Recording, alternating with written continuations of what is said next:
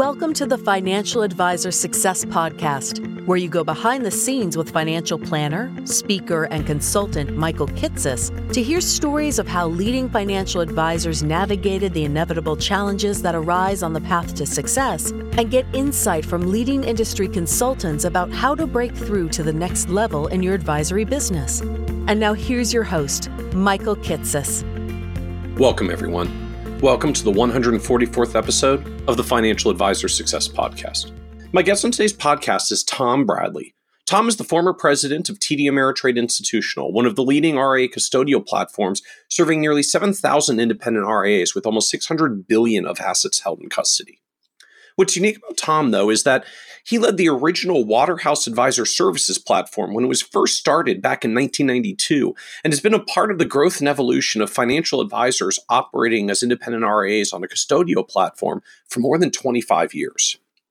In this episode, we talk in depth about the evolution of the RIA custody model itself, from the early days when advisors had no direct means to actually trade across multiple client accounts and had to manually enter transactions off paper trade confirmations into their portfolio performance reporting systems, to the development of the first wave of RIA custodial tech integrations when few advisors had more than $20 million of AUM and couldn't demand much of their providers, to TD Ameritrade's unique pivot into an open architecture system with its VO Open Access platform, because their acquisition by Ameritrade in 2006 gave them a unique opportunity to leverage the first wave of APIs that other RIA custodians hadn't fully developed yet.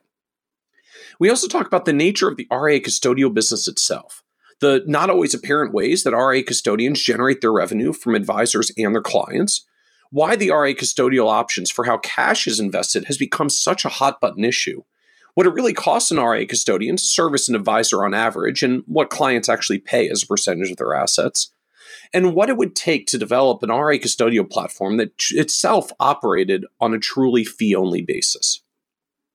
And be certain to listen to the end, where Tom shares his perspective on the future of the RIA custodial business, the gaps he still sees in how advisory firms manage succession plans and the transition of clients after a founder passes away, and why, in the end, the fact that RIA custodians may also compete with their RIAs for end investors in their retail brokerage businesses can still be a net benefit to most advisors because it brings down the cost of the custodial platform in the first place.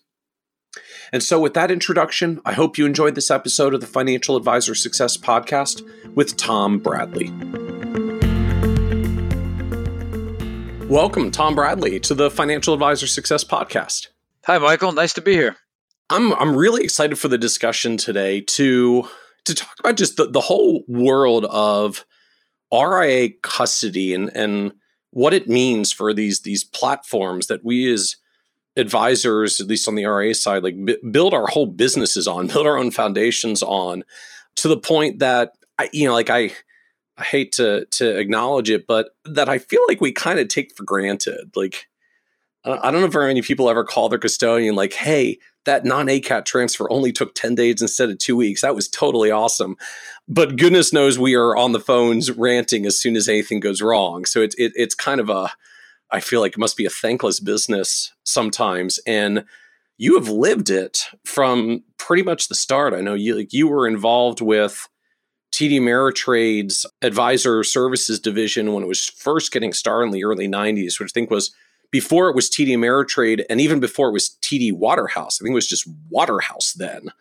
And have really seen the evolution of just the whole RIA custody model and what it means and what it does and the advisor world that's built on top of it for the better part of 25 years now. And so I'm really just excited to talk about the whole evolution of the RIA custody model and how we got to this strange point that we're at today. Yeah. Well, Michael, I'm thrilled that you want to talk about it because it's really, when you think about the custodians, you're not wrong on that. I think advisors do appreciate the custodians, but maybe they're not ones to give too many pats on the backs, but the custodians know that, they understand that. And they, for the most part, at least when I was there in the seat, I really didn't care about that. What I cared about was that we were providing great service to advisors and that advisors were doing business with us because they wanted to do business with us. And I think when you go back, to the early 90s, we kicked it off in about 91. At some point in 91, they pulled me in 92. And it was just, we saw that there were a bunch of individuals that had power of attorney, trading authority on accounts, and they didn't seem to be related to the accounts. And then we saw that one of our competitors was observing the same thing. It was actually in the business, and had put together a business in a more formal way. And so we decided to put a team together to see what we could do for these individuals, because we saw they had unique needs. And so where the business has come from the early 90s to today is just unbelievable. And not just the custodians, but the custodians have enabled really the independent RIA model to flourish, and to see where that has grown from well under $1 trillion in the early 90s to, depending on what study you look at, let's call it $4 trillion today.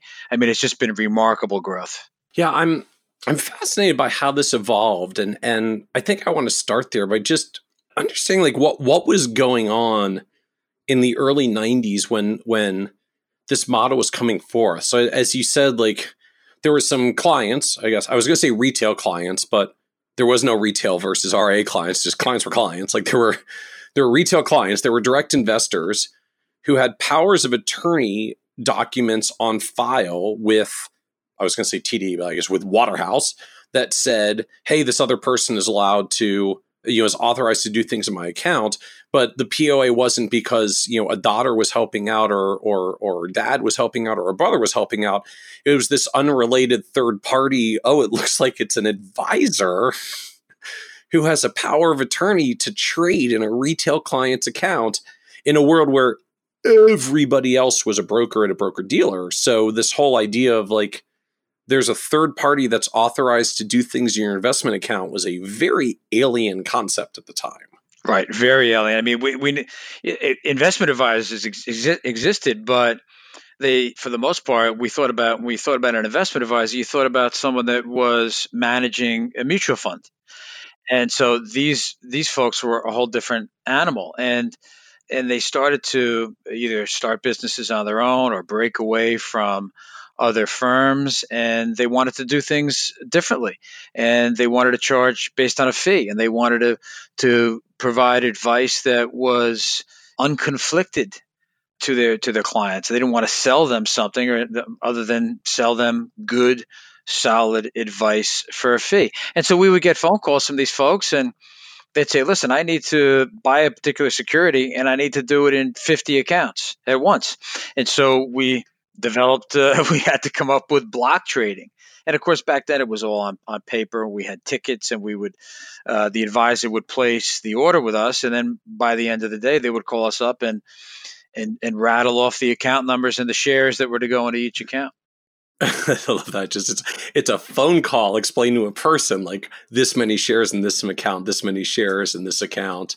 I guess like phone calls and, follow up facts for confirmation or something. That's what it was. And then we had people that would sit there and just keep punching into a system, to our back office system. It was very antiquated. And even the area that we were in, it was kind of funny because before they pulled me over to the advisor custody business, I was running customer service for the company. It was on the same floor. We were at 44 Wall Street, and that was on the same floor. And they said, all right, Tom, we're going to pull you off this, and we're going to put you in with this new unit. And there were actually a couple of units attached to it, unrelated to the RIA business, the custody business. But we're going to pull you into this unit, and it was kind of in the corner of a floor, beyond the air conditioning vents, with a fan blowing. So you were just looking at this and like, man, what did I do to get a demotion? Like I got demoted already. They put me in the corner. Said, oh my gosh, what am I going to do? I didn't really know what I was getting myself into, but I tell you, I look back on that moment and I quickly realized, wow, this really has potential. This is a really interesting business, and it has potential. And it didn't take me too long to get over the fact that we were stuffed in a corner. It didn't take me too long to get super excited about the business. Yeah, it's just, again, this level of infrastructure that we have today that I feel like we sort of take for granted because it's just been so natural for so long is fascinating to me when you dial the clock back to what it was like then. RIAs were primarily essentially institutional investment managers. Like, the technical structure of how an asset manager got paid to manage a mutual fund, was like the mutual fund was the chassis, and it would hire an RIA that might even be an internal or affiliated party to manage the mutual fund on a pooled basis. And so like there were virtually no RIAs to individuals aside from maybe huge family offices.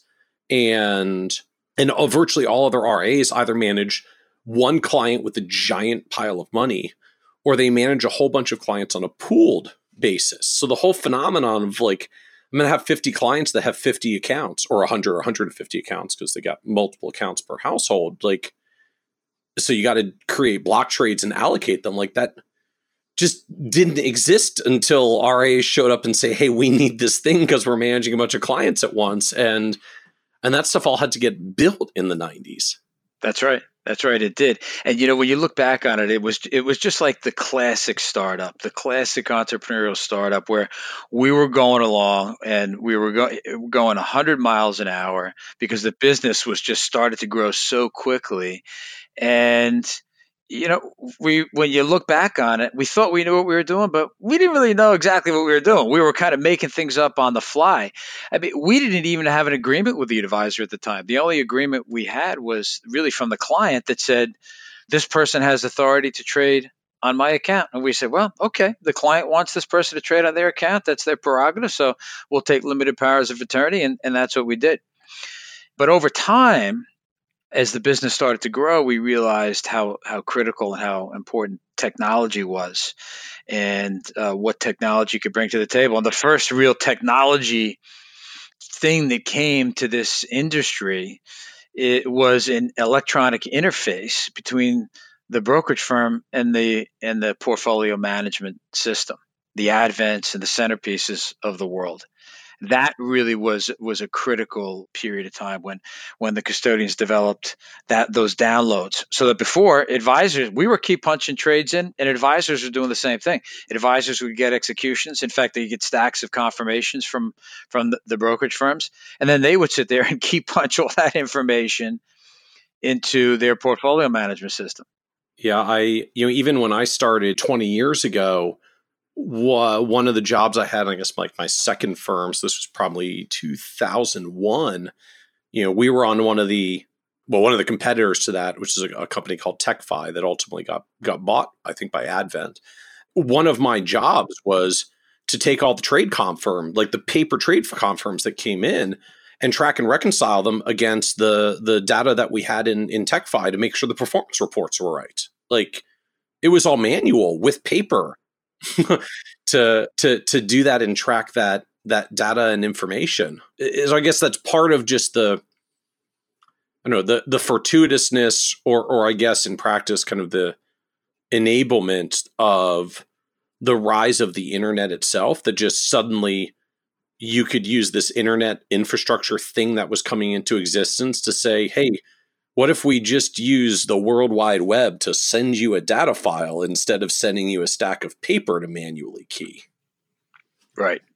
And so it's enabled, I mean, it's technology period. And that in the early days in the 90s enabled advisory firms to grow and achieve greater scale. When a large advisor back then was, in fact, the first interface that we had was to Advent. And the only way that I was able to convince our founders, who I was reporting directly to at the time, Larry Waterhouse and Ed Nickel, to develop this Advent interface and to spend the money on the development, was to get a big advisor to agree to come over to us. And this huge fish that we had was the largest advisor that we would have at the time, a $60 million advisor. Now, $60 million is a lot of money, but in today's world, that's not necessarily considered a large advisor. But I was able to get this advisor to agree to come over on the condition that we built an Advent interface. And that's how I got the company to invest. Because again, you go back and look at like industry benchmarking studies back then, because this was just the time that Mark Tiberghien at Moss Adams started with this crazy idea of, hey, these RAs seem to be emerging and growing. What if we did like a practice management benchmarking study and started tracking them? So he started doing that in the I think mid to late 90s. And I mean, I've seen some of the early studies back then. It's like the average RIA had $17.2 million of AUM and an assistant. And that was the business. And I mean, that was a typical firm. And granted, there's still a lot out there today at that size, but now we have $100 million firms and $1 billion firms and $10 billion firms. It's amazing how much the space has moved that, like the $60 million advisor was like the mega whale you needed to push through the Advent integration the first time. That's right. That's exactly right. In fact, the way we really thought about growing the business back then, because most advisors seemed to be around the same size, was we just thought about adding more advisors. In fact, in 1996, we decided that we needed to make a splash. We had achieved about $1 billion in assets under management from advisors. $1 billion. It was a lot of money. Well, it's still a lot of money back then. But today, it's nothing compared to what the custodians control today, and the advisors on the custodians control. But we said, we need to make a splash, and we need to show that we can really grow this business. So let's try and double the business in a year. So, and the way that we did that, the key to the strategy was to focus on adding more advisors, and we did that. We took it from $1 billion to $2 billion. In 1997, we had a huge party on Windows of the World at the top of the World Trade Center to celebrate that incredible achievement of doubling the business in 1 year. But it was all because we were able to add more advisors. So where were they coming from at that point? Because it's not like you were necessarily winning a whole bunch of business away from the competing custodians, because hardly anyone else was in the business, right? I'm trying to think back. I guess Schwab was in it because Schwab launched Advisor Services right around the same time in 92, 93 time frame. Was it basically just you and Schwab at that point? And were you competing mostly for advisors against each other, or like advisors outside of your ecosystem you were trying to bring into this world? I think it was really a combination, but for the most part, it was and still is very difficult to get an advisor to move client assets off a current custodian to another custodian. That's always been kind of an uphill battle. We all hate repapering. They're right. It's not a revenue generating activity. And so what we did back then is we had different sources of lists of advisors. So we would go to all the conferences and the NAFA, the FBA conference. We would go to those conferences and compile lists.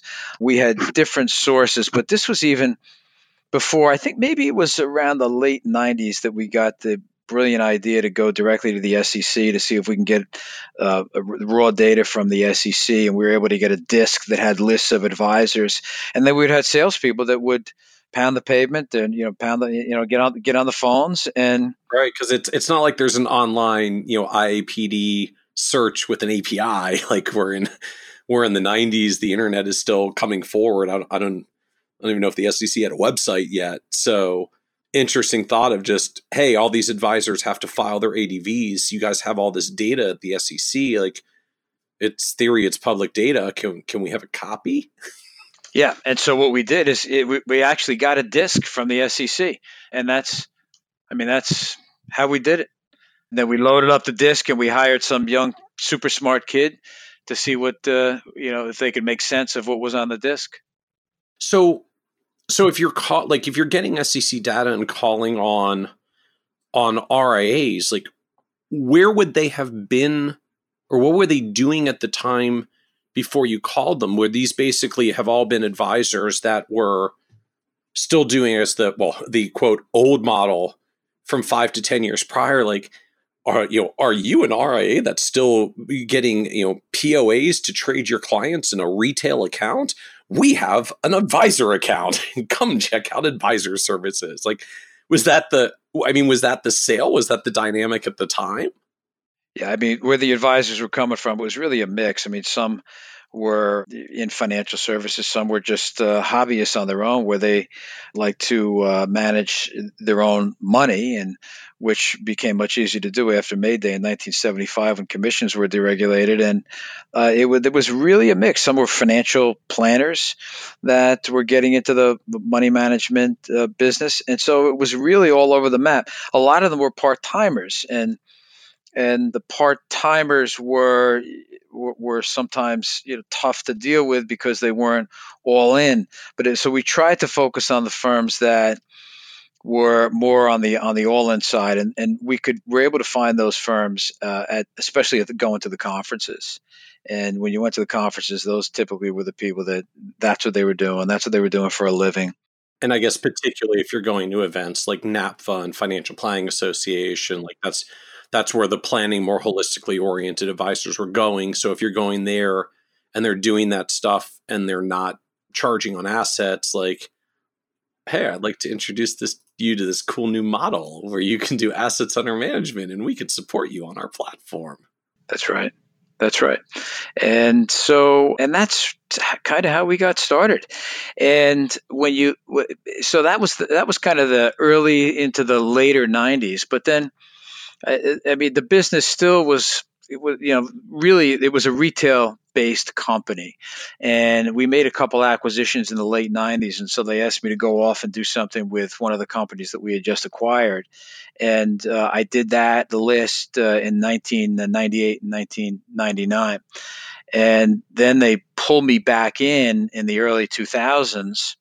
And Frank Petrilli was he was the CEO at the time. And Frank Petrilli had really taken an interest in this business and really wanted to make an investment and take it to the next level. And so he asked me to come back in early 2000, and we had a chat about it, and we both agreed that, listen, we're either going to be in or if we're going to be in, we got to go 100%.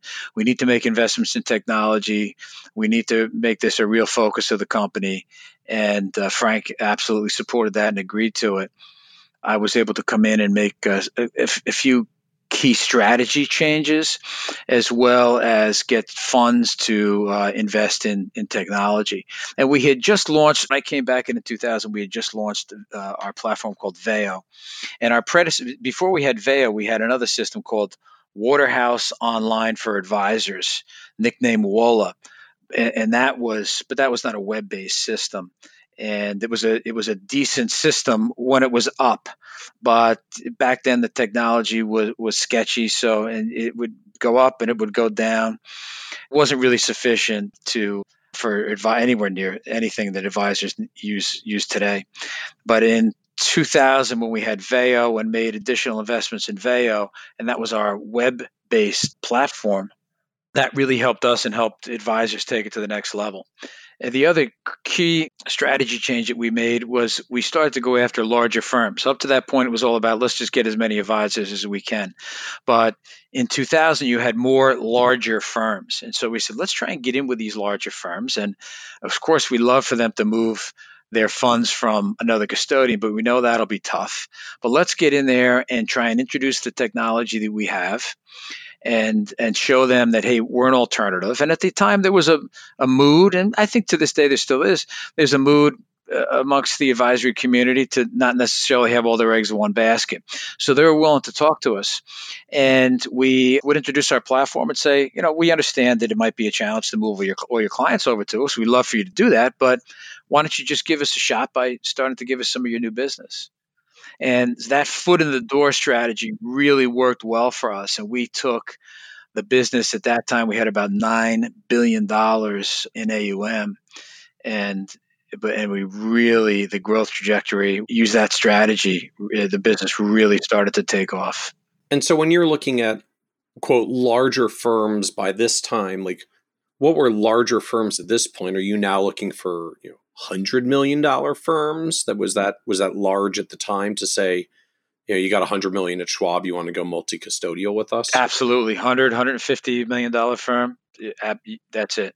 Interesting. You pointed out then, and I think still true today, that there does seem to be this effect that, if you're so independent minded that you break away from some broker dealer or insurance platform to go independent, to hang your own shingle as an independent RIA, part of that independence mindset really often is, I don't want to be solely dependent or captive on one platform, which means even when we're independent with our custodians, there seems to just be a lot of natural inclination for most of us as on the independent advisor side to say, well, then I'm going to be multi-custodial, right? I'm not even going to be tied to one independent firm. I gotta have two or more independent firms, systems inefficiencies be darned.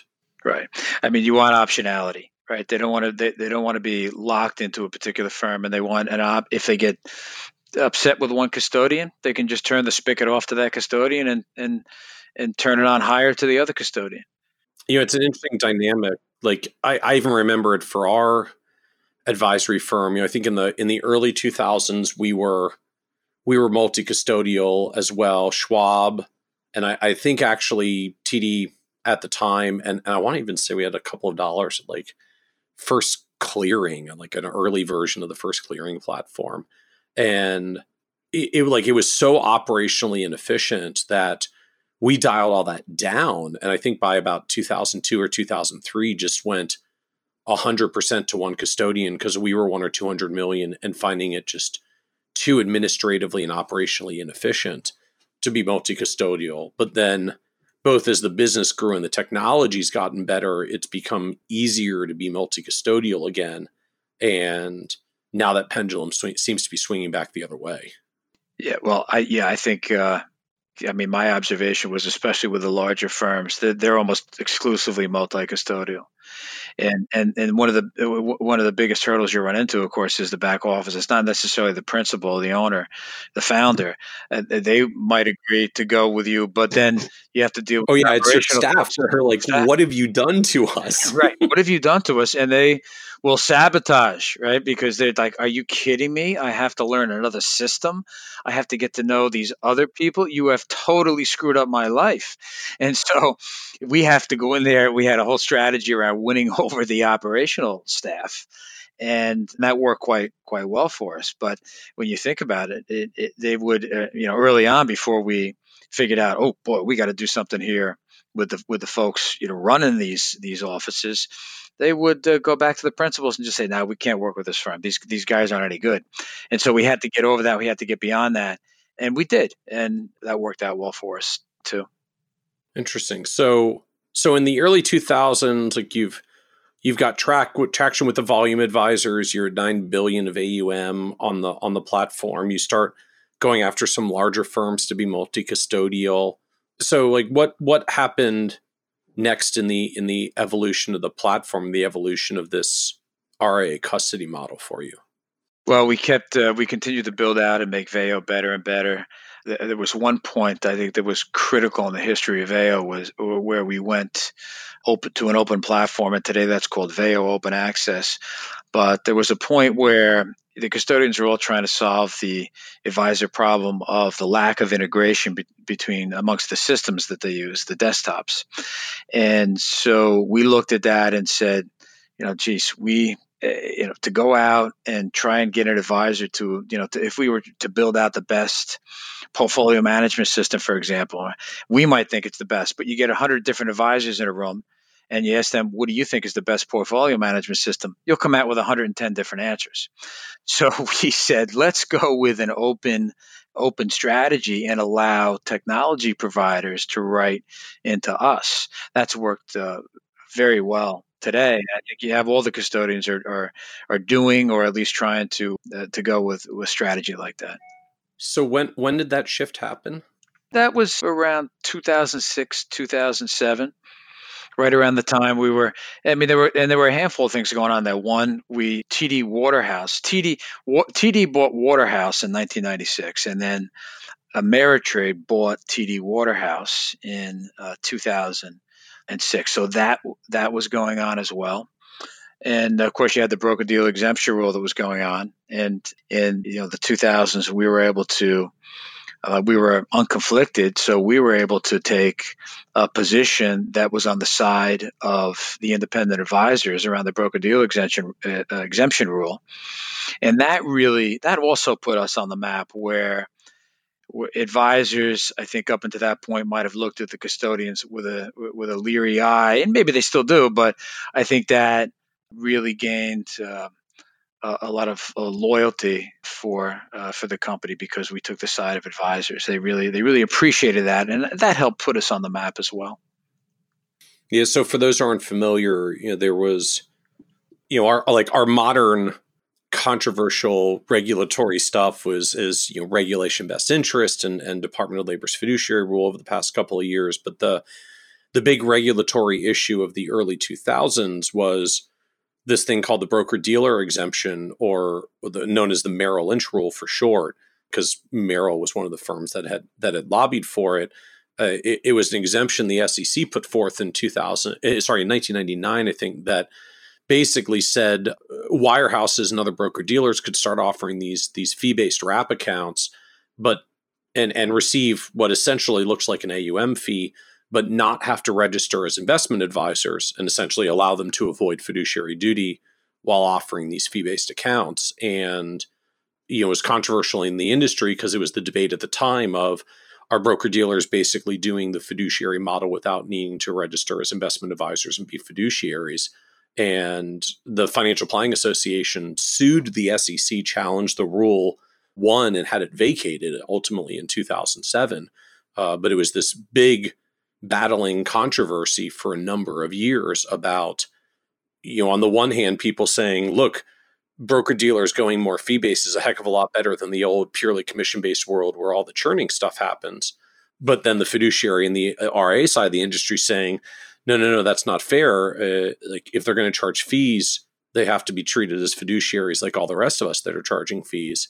And it was a major industry battle with sort of the classic dividing lines, the quote unquote industry, predominantly broker dealers on one side, and kind of the consumer advocates and a fiduciary fringe on the other side. So it would have been a very big deal at the time that TD could actually take the fiduciary RIA position and not be fighting for the broker dealer exemption. Yeah.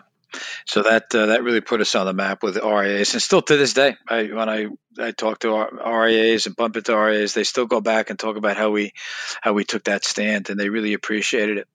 Another interesting thing that happened when you think about we'll call it around the circa 2007, and this will give you an idea in terms of how advisors started to grow. You started to get more billion-dollar advisors, and what was happening is these advisors, that most of them were doing quarterly rebalancing, and the ones that were hitting bumping up on $1 billion, their quarterly rebalancing as they went through their client base was taking a quarter, and they couldn't let it get to the point where it was going to take longer than a quarter, and so they came up with this system called iRebal, and iRebal was introduced to me.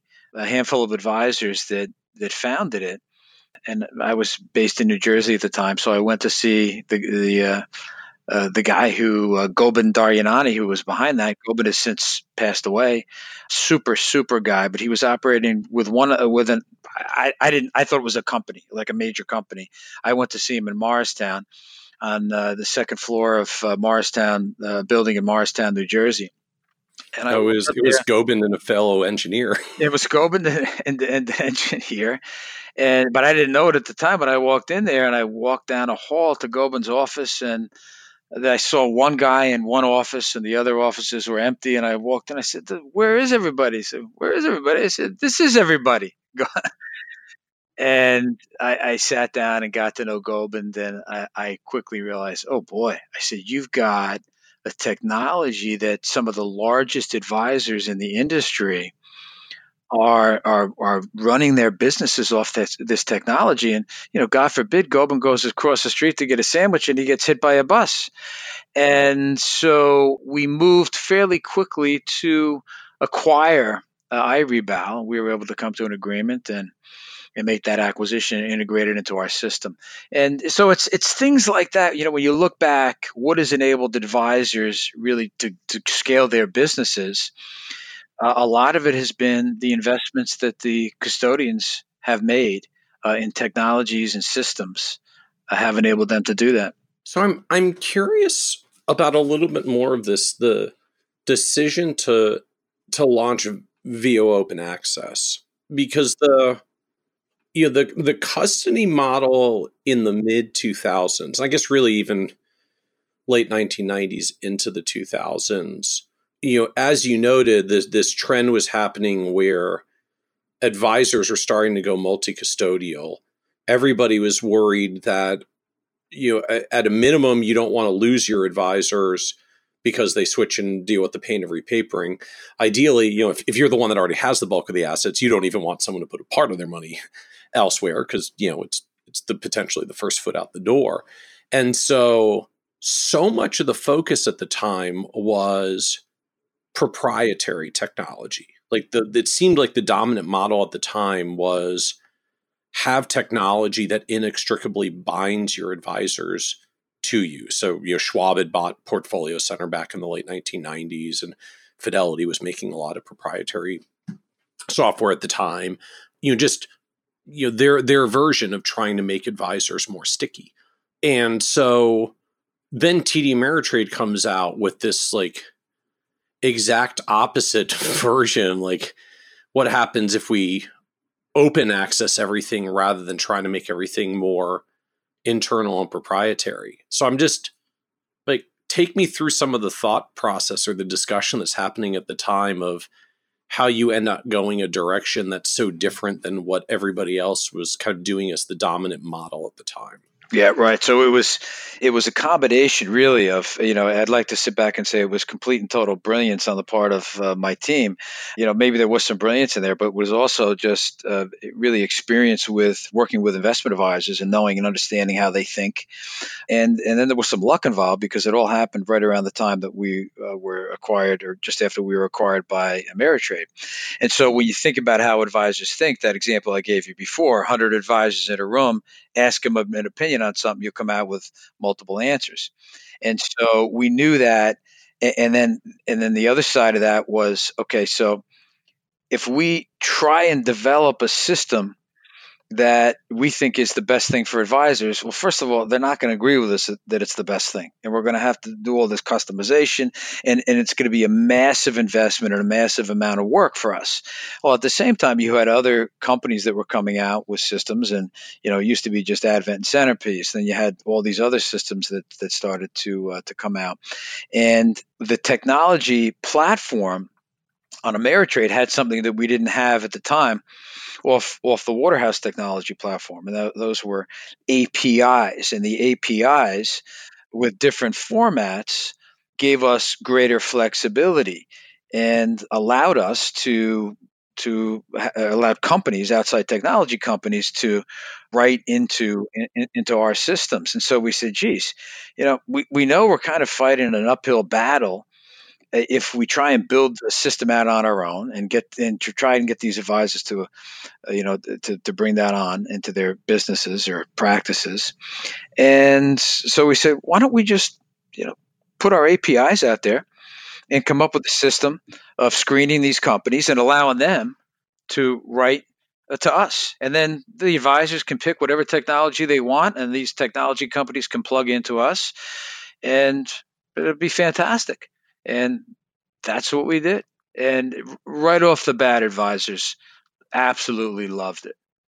Interesting. So there was just this key technology difference, I guess, around the underlying infrastructure that just Waterhouse had not architected itself with APIs, and Ameritrade had, I guess, because I'm trying to remember, Ameritrade did a whole bunch of acquisitions during the tech boom, like Daytech and My Discount Broker and a whole bunch of these other .com. So I would imagine that they ended up buying some trading platforms that were built in the late 90s and 2000s when everybody else was still running on technology they built in the 70s and 80s, that they just had this more modern infrastructure that you didn't necessarily have previously that made open architecture possible when I guess basically all of the other custodians were still on their legacy technology at the time. They weren't architected for APIs. They literally couldn't do it and compete against you at the time. That's correct. So we had a competitive advantage there, a structural competitive advantage, and we jumped on it. Interesting. And so that more than anything was driving the open access structure.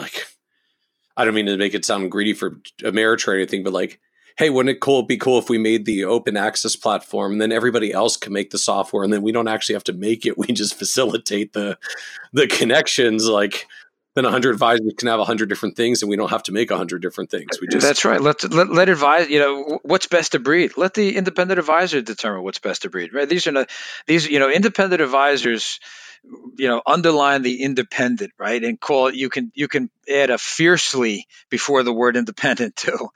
And that's the way most RIAs are in this industry. We recognize that, and we knew that it would be very difficult to develop and maintain our own core systems like that, like portfolio management.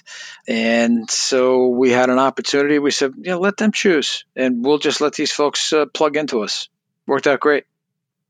Well, and I know in practice, the rest of the industry has all at least partially come to that approach and worldview. Some of the platforms are a little bit more proprietary and closed than others, but all of them now have built APIs and do at least some level of open architecture to structure, because particularly now when everybody's 5x or 10x larger than they were even 10 to 15 years ago, just there's so many different advisors that want so many different things. Like you can't build one all-in-one thing that serves all of them. So either you can be a niche solution and be an all-in-one for a particular group, but for custodial platforms who measure themselves in hundreds of billions or trillions of dollars, like you can't be a niche and you can't be everything to everyone. So you kind of end out with this structure that you guys figured out a long time ago. Okay, let's build the thing we're good at. We'll just let everybody buy the rest around it. That's right. That's it. And all the custodians. I mean, the custodians they're all smart.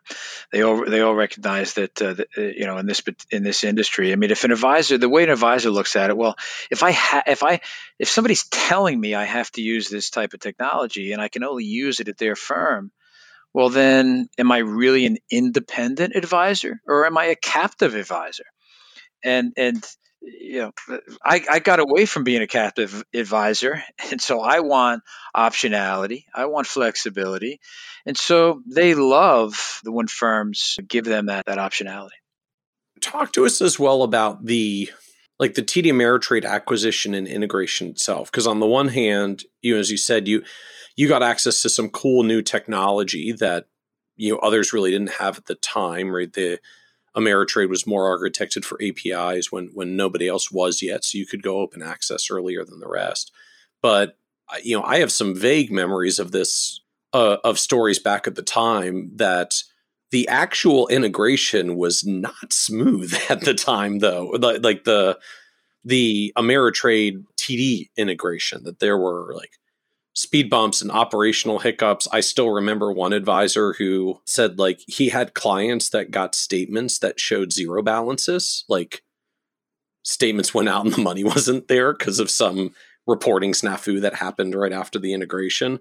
What's it like going through just massive integrations of that size and dealing with all the speed bumps that come up in a business where we're not always very forgiving as advisors? It was a super interesting time for us, and it was magnified on the advisory side because the retail side was almost totally unaffected by it. But because on the advisory side, you think about it, you have one person that sits on top of hundreds and sometimes thousands of accounts. So it just takes one or two incidents to occur within that group, but it's all coming back to the RIA. And if it happens in one account for an RIA, they assume it must be happening to all my accounts. And oh my gosh, what's going on here? So there were things that occurred after the integration, and I would say it took 1.5 to 2 years to clear everything out. It was a very, we thought it was a difficult period at the time, but what you have to do when you go through those tough periods is leadership is really critical. And we just continually reiterated to our team that, listen, we've got a great business here. We've got a great platform. And we will get through this, and when we get to the other side, we will be much stronger than when we went in. And so while the team, went through tough periods, I mean, it's funny, they would say, oh, geez, this was a tough week, or this happened or that happened around statements coming out. And then, I would come in on Monday morning and, slap a book down on the table and say, you guys think you have it tough. Read this, and a book about the D-Day or, something that some prisoner of war went through in the Vietnam War. So, and then they would all laugh and we put it into perspective and we just keep rowing in the same direction. And I mean, that was really part of it at the time of just keeping the team on board, was like, let's keep this pain in perspective, because we got to do something to pick people up when they're getting beaten up about all these operational snafus. That's right. And I'll tell you, the team just was absolutely incredible. They were amazing, and everybody pulled together and worked really hard over the next 1 to 2 years and made sure that all the bumps were smoothed out, and the business did really well. Our selling almost came to a grinding halt during that period, and we utilized our sales team to really just help us out with our business and make sure that advisors were doing okay, and just to keep the business that we had. And we took our sales team and essentially almost completely stopped selling. So it was an interesting time.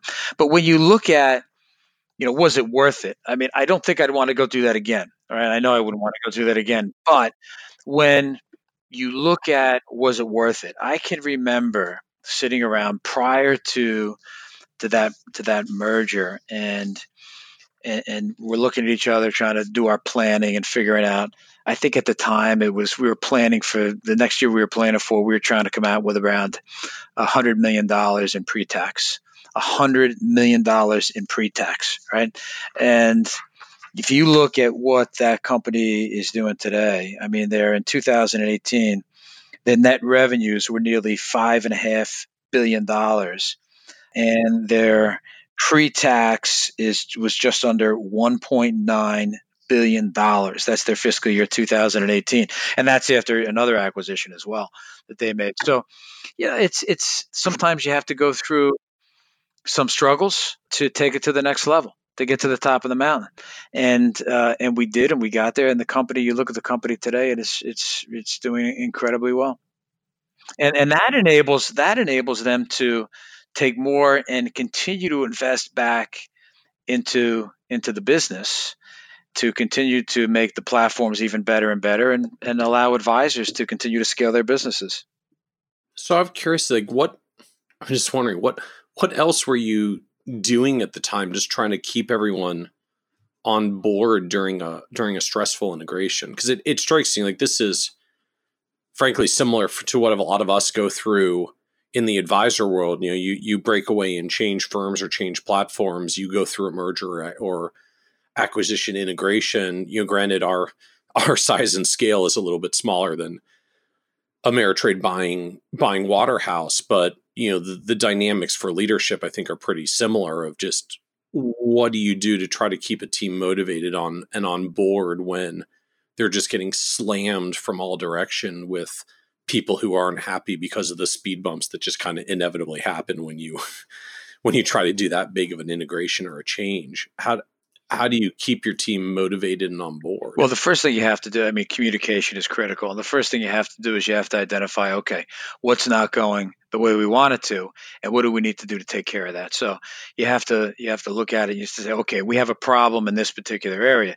So, to give you an example, one of the challenges of that particular merger was that the Waterhouse accounts were being, we'll call it, airlifted and dropped onto or bolted onto the Ameritrade platform.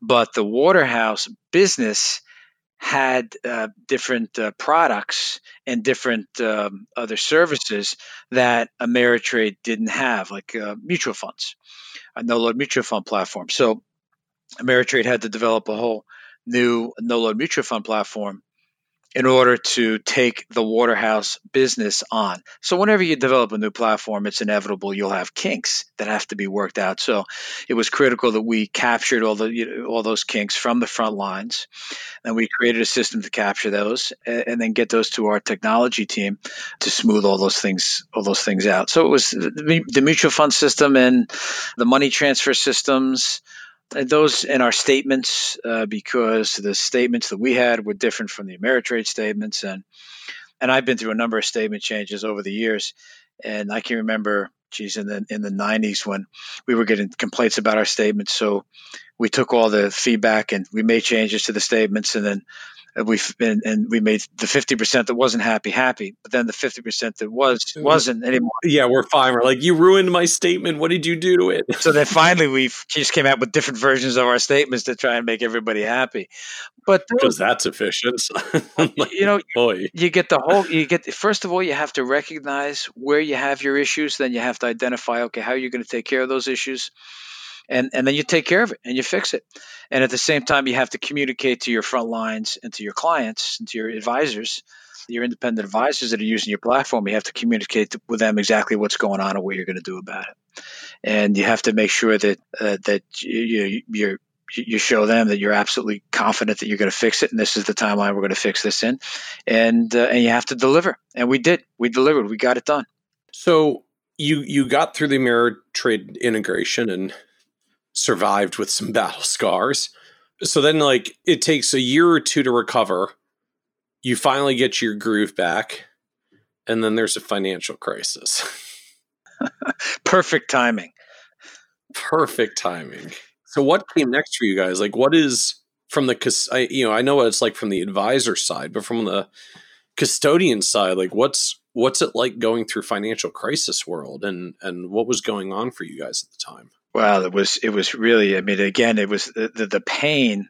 The firm was, what was really interesting was at that time, we would still hear from some advisors, especially the ones that were breaking away, that, well, your company's kind of a small company. It's not that well known. I want to go to somebody that's, a better known company. And most of those companies that they would name would be a company that is no longer in business today or was acquired, even if their name still exists.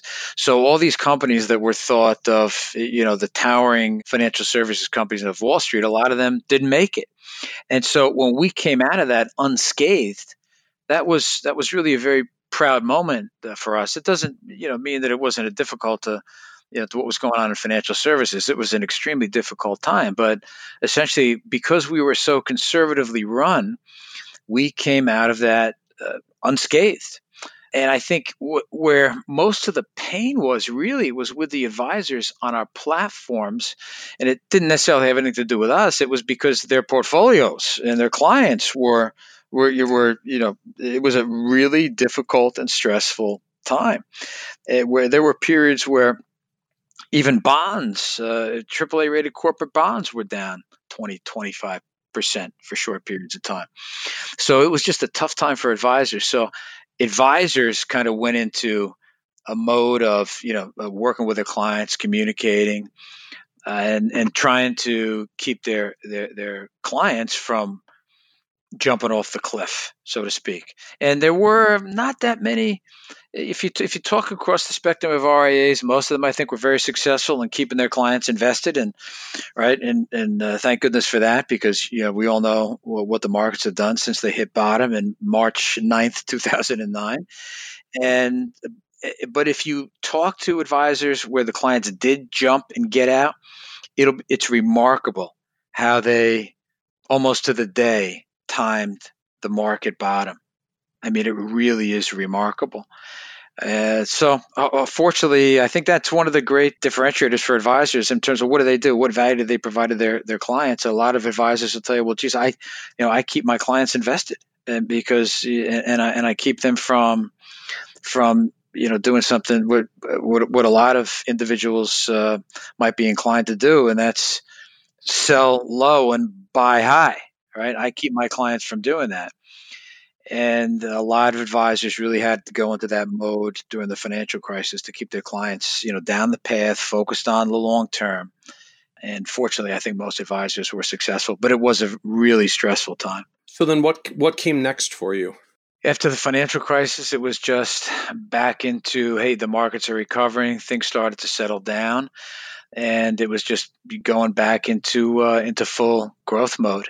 And that's what we did, and that's what advisors did. And we looked at, one of the other things that we looked at was a lot of advisors came to us and said, we're being criticized having gone through the financial crisis, for our portfolios going down. And it's true that our portfolios may have recovered, but the standard deviations may have widened since the financial crisis. And, frankly, we don't look that good.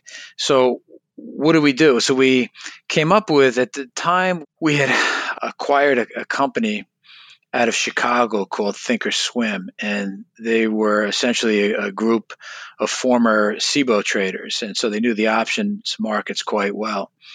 And so we created a group that would train advisors on how to utilize derivatives to protect client portfolios and to generate more income in client portfolios. And that became extremely popular. And even if advisors didn't want to utilize those types of strategies, we found that they needed to be able to explain why they didn't utilize those strategies, because if they didn't, there was somebody down the street that was. And so they needed to be more fluent in talking about portfolio protection. And then with interest rates also plummeting to zero, they needed to be able to talk about how they might be able to generate more income for clients besides the dividends that may have been on their stocks. And so they were able to learn more about things like writing cover calls, which surprisingly, most professional investment advisors were not focused on options up until that period. And now I think more are fluent in options and derivatives.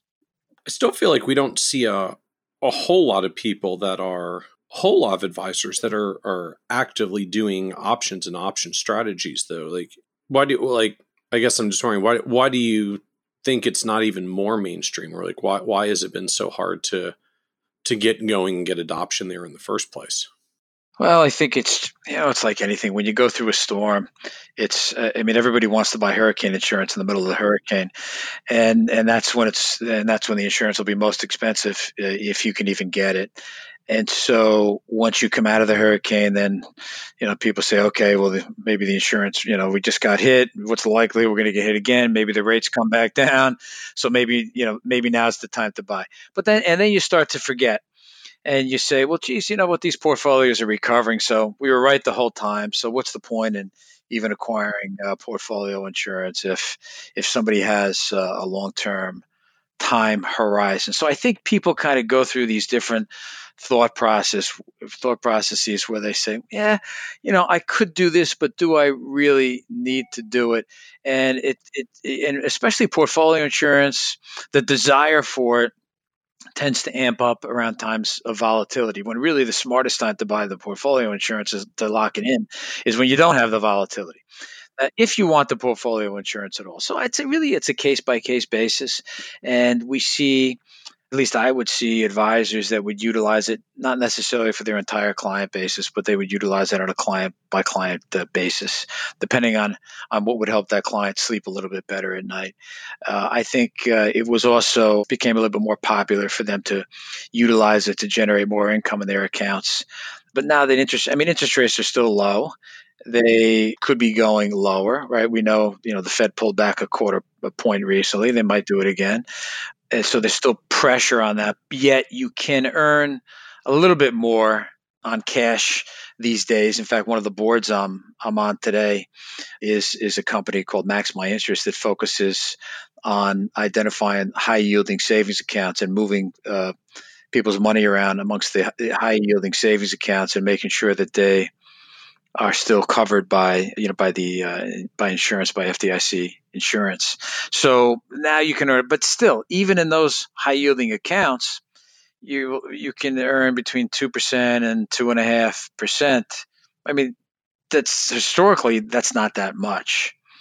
So it's on a client by client basis, and I agree that they're not widely used, but they're used a heck of a lot more today than they were before the financial crisis. So I know at some point you made a transition. You went from the institutional side to the other side, to the retail side of the TD Ameritrade business.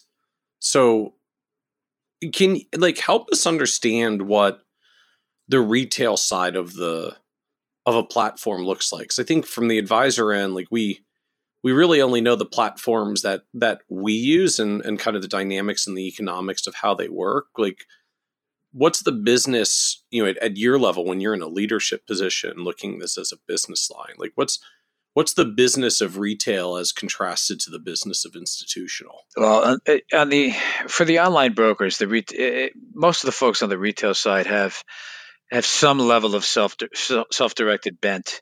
Whether it's they don't want to talk to anybody, they just want to use the technology. Don't call me unless you absolutely have to, or I'll talk to you every now and then. Maybe I'll stop in a branch every now and then. But essentially, I'm making my own decisions. So they're self-directed individuals. They want to maintain some level of control in their accounts, at least with the money they have with us. But what we found on the retail side over the years is that a lot of these individuals have money elsewhere. They may have an advisor at one of the wirehouses managing some, if not most, of their wealth. And it really became a feeder on the retail side to identify these individuals and to try and introduce them to an independent RIA. And we built up quite a business referring assets to RIAs through our advisor direct referral system. And if you look at the big custodians today, most of them have some type of a referral system like that. So it was really an incredible feeder to the advisors that wanted to participate and were able to participate in that program. But the other thing that the retail business did is it enabled us. When you look at scale is absolutely critical in the brokerage business today. If the ability to bring low cost, value-added services to advisors, we were able to do it in part just because of the scale that we had from the retail business, right? That made us that much bigger. And if you look at the other custodians, it makes them, most of them at least, it makes them that much bigger. And that scale enables you to be even more efficient and provide low-cost services. And that's a benefit to the RIAs out there and their clients. Yeah, that to me is one of the interesting effects I think is very underappreciated in our advisor world. With more and more custodians, at least blurring the lines, maybe some a little bit more than others, about where does retail end and where does the RIA institutional platform begin, as more and more advised assets are ending up on the retail side with the rollout of CFPs and wealth management platforms and so-called robo-advisors and just an ever-widening range of managed accounts. The lines get a little bit blurrier. It's leading to more and more discussion these days around channel conflicts, like, hey, Mr. Custodian, what's going on? You're supposed to be here for my RIA business, but you're also doing all this retail stuff. Are you competing against me? And I think sometimes forget that there actually is a need for the platforms to do that, not because they literally want to compete against their advisors, but the custody business is a scale business. And so, when you add hundreds of billions or $1 trillion or $2 on the retail side, it makes the RIA custody platform cheaper, like a lot cheaper. It's not a coincidence that basically the big four of RIA custody these days are TD Ameritrade and Schwab and Fidelity, which all have huge retail divisions, and Pershing, which has a huge broker-dealer division. And so, like, every sizable player in the RIA custody business is only a sizable low-cost player in the custody business because they have the retail business. That's absolutely true. That's right. And when you look at the differences in the retail business and in the institutional business or the custody business, it's not you don't have a lot of disclosure out there, but there is one custodian that breaks out the disclosure, and you can see that they generate many more revenue dollars per asset dollar that they take in than they do in the advisor custody business. So the retail business is generally extremely profitable compared to the RIA business. The RIA business, the way that custodians earn revenues, it's really pretty simple. I mean, there aren't you don't have a lot of margin. And margin leads to stock lending, which can be a very profitable business. So you don't have a lot of that in the RIA space because there isn't a lot of margin lending, and just margin in and of itself is can be an incredibly profitable business. It's the transaction fees, it's the spreads on cash, and it's fees from products, either proprietary products or third-party products. The shareholder service fees, and that's those three things generate the bulk of the revenues for the custodians on the RIA side. Transaction fees, so that $5 to $7 a trade times a zillion trades still adds up. Fees from products, so I guess either proprietary products if you're using your custodian's own funds, because obviously Schwab and Fidelity in particular have a pretty big base of those. Pershing not at all. TD Ameritrade's not a big player in that. The shareholder servicing fees, so the sub-transfer agent fees that go from mutual funds to whatever platform they're on when you don't hold the mutual funds direct, and maybe in an ETF world just some sponsor back-end access dollar fees that get paid to get onto platforms. And then the cash spreads. It fascinates me that most of us in advisor world, particularly these days when cash yields are so low, hold virtually nothing in cash. We try really hard not to have anything in cash. You often have to have a couple percent because you got to facilitate fee sweeps, and the client may be in retirement withdrawal modes, and so many of us have retired clients, so you got to hold a couple percent to facilitate their cash distributions. But the average cash holding amongst advisors is usually no more than a few percentage points of a client's account. But then when you go look up the profit and loss of custodians, and we tend to pick on Schwab the most, not to literally pick on Schwab, but they're publicly traded and their financials have a lot of detail, so you can just do the math more easily on Schwab's P&L. And more than 50% of all of Schwab's revenue is the spread they make on cash, like a few percent of our clients' cash that they sweep over to their affiliated bank, and they get to earn margin on it, right? Classic banking business. You pay depositors less and you lend it more. And to me, it's just fascinating from a business model perspective. RA custodians are basically cash management businesses that happen to do trading and custody on the side. Yeah, I'll tell you, economically, that's how they work. Yeah, they're very similar. When you think about a brokerage account and think about how it's similar to how a bank manages its balances when they have a lot of checking accounts, right? So you have the checking account, you have a lot of money going in and going out, but when you take the hundreds of thousands of accounts together, banks pretty much know roughly how much they'll have in total. And right, it gets pretty stable. That's right. Patterns of inflows and outflows are very stable. When the direct deposits come in, when the bill pays tend to go out. It averages out after your first 100,000 clients or so, and you just average out with this ginormous pile of cash, a small dollar per account times a zillion accounts. That's right. And so even though advisors typically don't keep a lot in cash, they because they're in and out of transactions, so there's cash that's generated from sales, and that cash is there before it's reinvested. And like you said, some advisors do like to keep a little bit in cash for some of their clients for a variety of reasons. There is an amount that you can tend to get a feel for roughly how much cash you'll have off your asset base, and it changes over time, but you're able to manage through that. But it's generally viewed to be transactional cash, and so advisors that will have cash and they'll have it, they know that they'll have that money sitting in cash, a fund sitting in cash for a longer period of time. They'll do something else with it. Maybe they'll put it in a CD or whatever, buy treasuries. But if they're uncertain on the time frame, and they're comfortable leaving it there, they'll leave it there. I think when you look at, and they're not, they're less concerned about how much they're earning. And I think that's something else that came out of the financial crisis when advisors were stretching, in some cases, for a few more basis points. And some advisors invested in the reserve fund, and we know what happened with the reserve fund. That broke the buck. So I think advisors, that really made them nervous. What you're seeing more of today is advisors are starting to recognize that some of their wealthy clients hold cash away from them. They hold cash away from their their brokerage assets. One of the things that's being pitched today by one of the boards that I'm on is that wealthy investors typically hold about 26% of their assets in cash. Now, that's not what you see in the investment accounts for RIAs, right? It's not.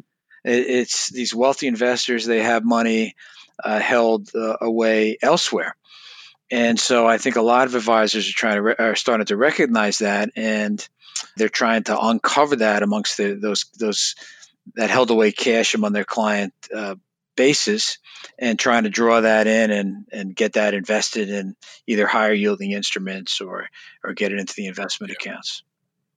Well, and when you look at, frankly, some of the platforms that, if not compete with us directly, at least compete with the custodians and the retail brokerage platforms, places like robo-advisors, like Wealthfront, they rolled out a high yield cash option and pulled in $1 billion in less than 3 months, when they're only, in air quotes, like they're only a little over 10 billion of AUM. So you imagine what that's like. Like, what would it look like if you could add 10% of your AUM in 3 months by just rolling out a decent yielding cash option?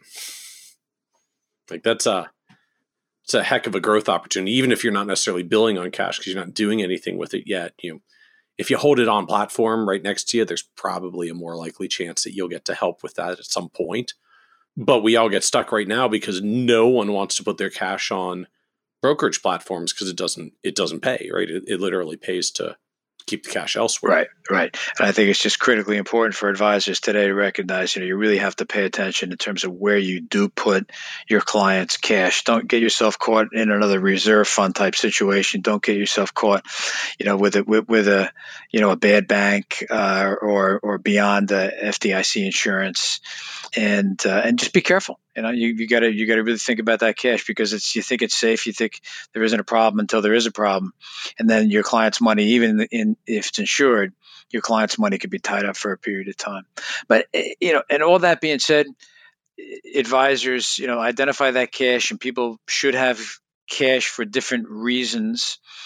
But at 2.5%, advisors, I don't think they're earning their fee, putting their clients' money, getting returns at 2.5%. So advisors typically, for that reason, they know that their clients have to be invested in the market to earn a decent return and to beat inflation, and that's one of the things they're getting paid to do. Yeah, the weird effect to me is I feel like we have this fundamental misalignment now between, frankly, the interests of advisors and the interests of the platforms that we're on. The custodial platforms make more money when we trade more, when we hold more cash, and when we use either more mutual funds or just more products that they can get paid on the front end or the back end, which, directly or indirectly is going to increase the cost because the money has to come from somewhere, and it ultimately comes out of the client's pocket. And so, what's ended out instead is we're getting, more tactical and disciplined in our trades. We're seeking out lower cost products, including ones that don't pay the back end dollars, which of course is, leading to other conflicts between certain asset managers and their platforms. If we've got rebalancing software, we program our rebalancing software to make sure that we don't hold any more in cash than is absolutely unequivocally necessary just to cover whatever the most near-term needs are, because clients don't want to hold short-term cash. And it just strikes me that, like, we're in this position where, as advisors, the best way to get a win for our clients is to stick it to a custodian. Not because we're literally trying to be mean and stick it to the custodian, but because all of the custodians' profit models come directly out of our clients' pockets. We look good in front of our clients by making our custodians look bad and dismantling their profit centers as best we can using our technology. It just feels like a very strange and not necessarily sustainable dynamic. Like, not that custodians aren't entitled to earn revenue and make a profit for the business service that they provide, but, like, it's not a great setup when I look good by making my custodians' profits look worse. Yeah, well, listen, I think you have to be careful there too, right? Because most of the custodians have really reduced dramatically their costs, their trading costs, and they've made available all types of low cost products. And so I took a look at the publicly available information for the one custodian that does disclose it. And if you look at their total revenues in their advisor services business and divide that by the assets that they control in the advisor services business, you come out to about 18 basis points. So like that's what the custody business drives at the end of the day. Like you put all the different stuff in there and all the different buckets, $5 to $7 here on a trade, a little bit of 12B1 fees from that fund I hold, a couple percent on a couple percent of cash. Like you average it out, it's 18 basis points on an advisor's custody assets. Yep, at that one custodian at least, yeah.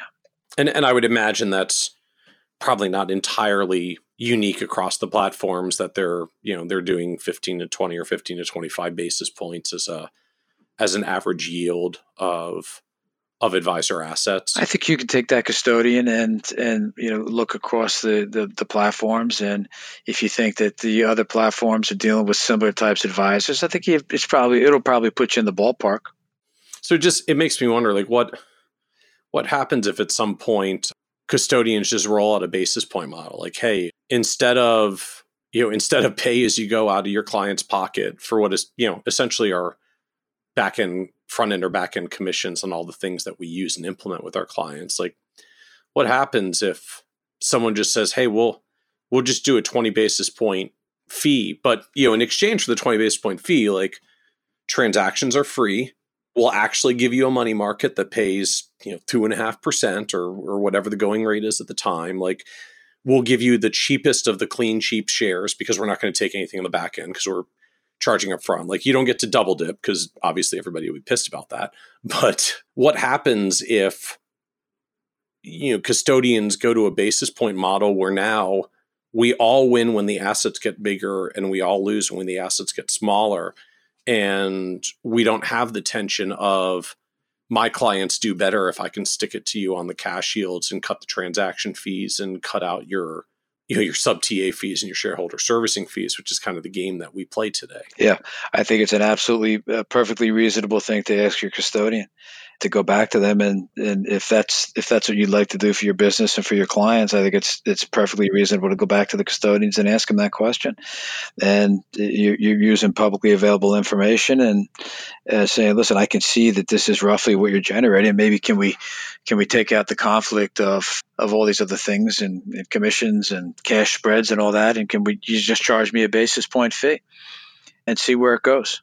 But I think it's something that advisors that should be thinking about, should maybe be talking to their custodians about. And I think it's something the custodians should be thinking about too.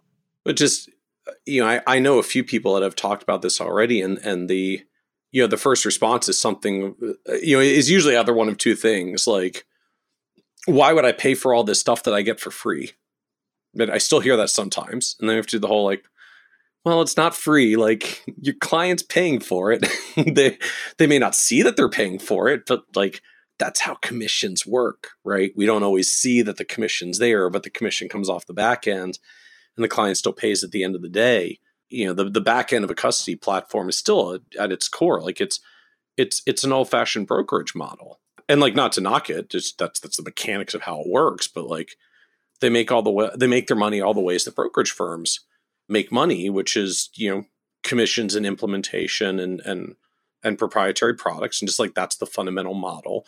And, so on the one hand, like, I see some firms that say, well, why would I pay for something that's free? And it's like our advisor version of the same conversation we all have with clients, particularly on the RIA side. When the client comes in, it's like, well, I can't pay you a 1% AUM fee. Like, my current advisor is free. We have to well, let me undersell you a little bit more about the proprietary products and the commissions that your old advisor is making and all the ways that they make on the back end. Like, that's always been the conversation that RA advisors have to have with clients who previously worked with commission-based advisors. And I feel like now we're getting into the same conversation with our platforms about the same discussion. Like, oh, you've been working with a commission-based RIA custodian. Have you ever considered a fee-based RIA custodian and what that might look like instead? Right. Again, I think advisors should be thinking about this, and the custodians should as well. Was this ever like a conversation that came up when you were in this world? I know you've been out of the custody business now for a couple of years, but like, was this even a thing that floated around in the 90s and 2000s, or has this just kind of been a more recent discussion that seems to be starting to crop up in the industry? Well, I think you've brought some attention to it. I've read some of your articles and seen some of your commentary about it over the last year or so. I don't remember exactly when you first started talking about it, but I think if you go out there and talk to some of the larger advisors today, I think you actually might find that you might find some of these folks that have this type of an arrangement with some of the custodians. I know some have done like at least wrap accounts, like fee-based wrap accounts for their trading. It doesn't necessarily mean they get the higher yielding cash kinds of stuff and the other things you might put with it, but they at least have collapsed their trading fees into a basis point structure. I know there are some firms out there of that arrangement. Yeah, I mean, I think to me, if I was running a custody business today, it would be about options. I'd want optionality, I should say, and if an advisor wanted to come in and they wanted their clients to pay on a commission basis, I mean, we've got this model. If you want to do it in a wrap fee arrangement, we've got this model over here. And let the advisor choose. Let the advisor decide what's best for his or her clients. It's kind of the advisor version of let the advisor choose if they want to work on a commission basis or a fee Let them basis. decide. Let them decide. Listen, you'll have some advisors that think that, that fee for platform that sounds like a great way to go. And you'll have others to say, I think I can do better than that. I'll trade less. I'll keep less in cash. I'll try and let you make sure that you make the least amount of money as possible off of me. But that's not an easy thing to do. And you have to start asking yourself, when you're down to 18 basis points in revenues, and of course there's a whole cost underneath this too, right? I mean, could you imagine an RIA trying to take on all that the custodians do? I mean, the same custodian I told you made it was generating revenues of 18 basis points off the AUM on their RIA platform, on their advisor custody platform. The expenses, if you do the same math with the expenses, you come up to 9 basis points. And there's just no way a small independent advisor can come anywhere near even close to replicating what essentially a custodian is a broker dealer, what they're doing. Well, and I'm not even sure it's possible for another custodian to replicate that pricing without, as we said earlier, like without being able to piggyback it on. That's not just RIA advisor services infrastructure. That's hundreds of billions or $1 trillion of retail business that amortizes some of the same technology and infrastructure costs that lets you get that price down, right? I'm sure there's some, you call it shared services overhead that the retail business helps to carry that makes the economics feasible for, on the one hand, custody to be as insanely low as it is, right? When you think about it, for just the sheer amount of technology that's actually there, like the trading platform and the reporting and the data feeds and the trading execution, just like all the stuff that's there to deliver at an average cost of 9 basis points is just mind-blowing scale. Right. I mean, it's incredible. And so you look at all the major custodians today; they all have scale. And if you look at some of the smaller custodians today, they've tapped into firms that have scale. So there's just no way you can go out there and just like start up a custody business from scratch and not at the very least tap into somebody that has, that's one of the big players that has scale. Right. Well, Trust Company of America is now backed by E-Trade. Trade PMR is a smaller player, but they're actually built on the back end of the First Clearing platform from Wells Fargo. Shareholder Service Group works in a small RIA space, but their back end infrastructure is built off of Pershing. Like everybody has to tap into some versions of that scale, or the math just doesn't work and you can't get the costs low. That's right. And frankly, going back to my Waterhouse days, that's what enabled us to really to to push hard in this business was the scale that we had from the retail business. Our founders never would have started a business from scratch in the RIA custody space. They allowed us to get into it and allowed us to continue on, and they had the patience for us to grow that business and achieve kind of scale on its own, only because we were tapped into the scale from the retail business. Well, as you said, you were you got $1 billion after the first 3 years, then you had a big sales push and doubled it to $2 billion in the fourth year. But, for the staff and infrastructure and what it takes to run an entire platform, like you weren't making bank or probably even profit if you just gather that $2 billion on your own in a standalone startup RIA custody business. The math worked because it was all marginal revenue for marginal profit on top of the Waterhouse infrastructure. And, I think same thing for Schwab Advisor Services when they launched in the early 90s in the same manner. Like it was a bolt on to the scale that they already had at the time in the retail discount brokerage business. So as you look at it, like, where do you think the whole custody business goes from here? Like, we talk a lot about the future of advisors. It seems not so much these days about the future of advisor platforms, even though platforms are growing, RAs are growing. We kind of have to have a custodian unless we're running a purely planning only, no investments model.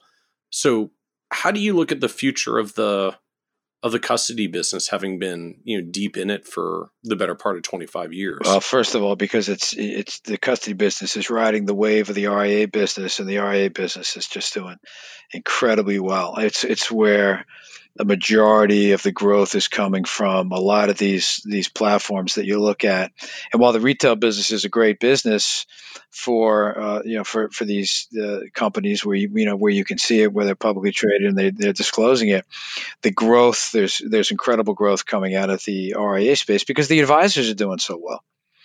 And when you think about it, from the seat that I was in, I had a sales force of thousands of advisors out there that were trying to grow their businesses or practices, whatever they wanted to call them, in different philosophies out there, as you and I know. Some it's a practice, to some it's a business, but whatever it is, typically most of them are trying to grow. They're trying to add clients on, and so it brings tremendous asset dollars into the custodians. And you have an industry that's going more and more towards fee based. So even at the traditional, what we used to call them full commission brokers, the old line wirehouses, you have most of the reps there are registered as RIAs under an RIA umbrella, and they're Series 7 as well, but they're also under the RIA, and a decent amount of their business is going fee. And then what you'll have is, some of them will stay, but some of them will decide that they want to break away. And so I see tremendous growth in the independent RIA space continuing for many years to come, because I just think it's really a phenomenal model. I think it's a better model. And it doesn't mean that the commission model should go away. It doesn't mean that the commission model doesn't work in some cases, for some investors in some situations. And I don't think it should completely go away. But for a lot of people, they just kind of recognize the fact that you can never take all the conflicts of interest out, but you get a lot of the conflicts of interest out with a fee-based RIA model, especially when they have that fiduciary legally. They're deemed to be fiduciaries, and it doesn't mean that the guys on the other end are all crooks. I think the advisors themselves are starting to recognize, whether you're an FC at one of the big old wirehouses or whether you're an independent RIA and you've been one for 20 years. I think everybody's just kind of recognizes, it's in most cases, it's just a better model for everybody. So I see continued growth there. I see the custodians continuing to facilitate that growth. That's was one of the strategies was really key to our to growing our business, was to do all that we could do to assist advisors to run more effective operations and to run more effective back offices, to the extent that we could help them deploy technologies to their operations to make them more efficient and more effective. Our objective And I think you see that across with all the custodians was always to try and help the advisors spend more time with their clients. And that required getting them out of their back office operations. So what could we do to assist them with that? And I think you'll see the custodians continue to push on that, and that'll help advisors grow faster, and then help the custodians grow faster. Which is basically just all an ongoing technology discussion and continuous reinvestments into technology.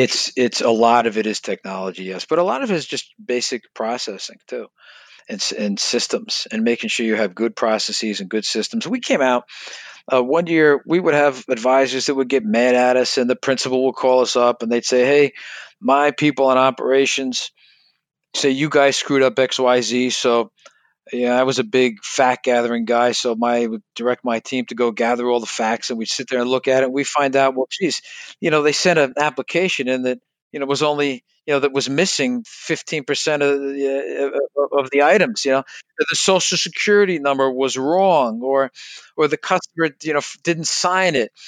And so, You're like, don't blame us because we do the due diligence on the form that you didn't fully fill out properly. Right.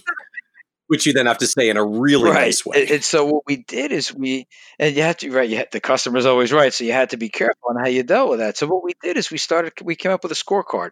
I believe that they still, my old firm still has those scorecards today, but we came up with a scorecard, and we would send the scorecard to the advisor. And we show the advisor, for example, it's like, here's how many apps we processed. Here's how many of them you gave us not in good order in the first place. And like just being able to show that back to them. So they'd have not in good order percentages.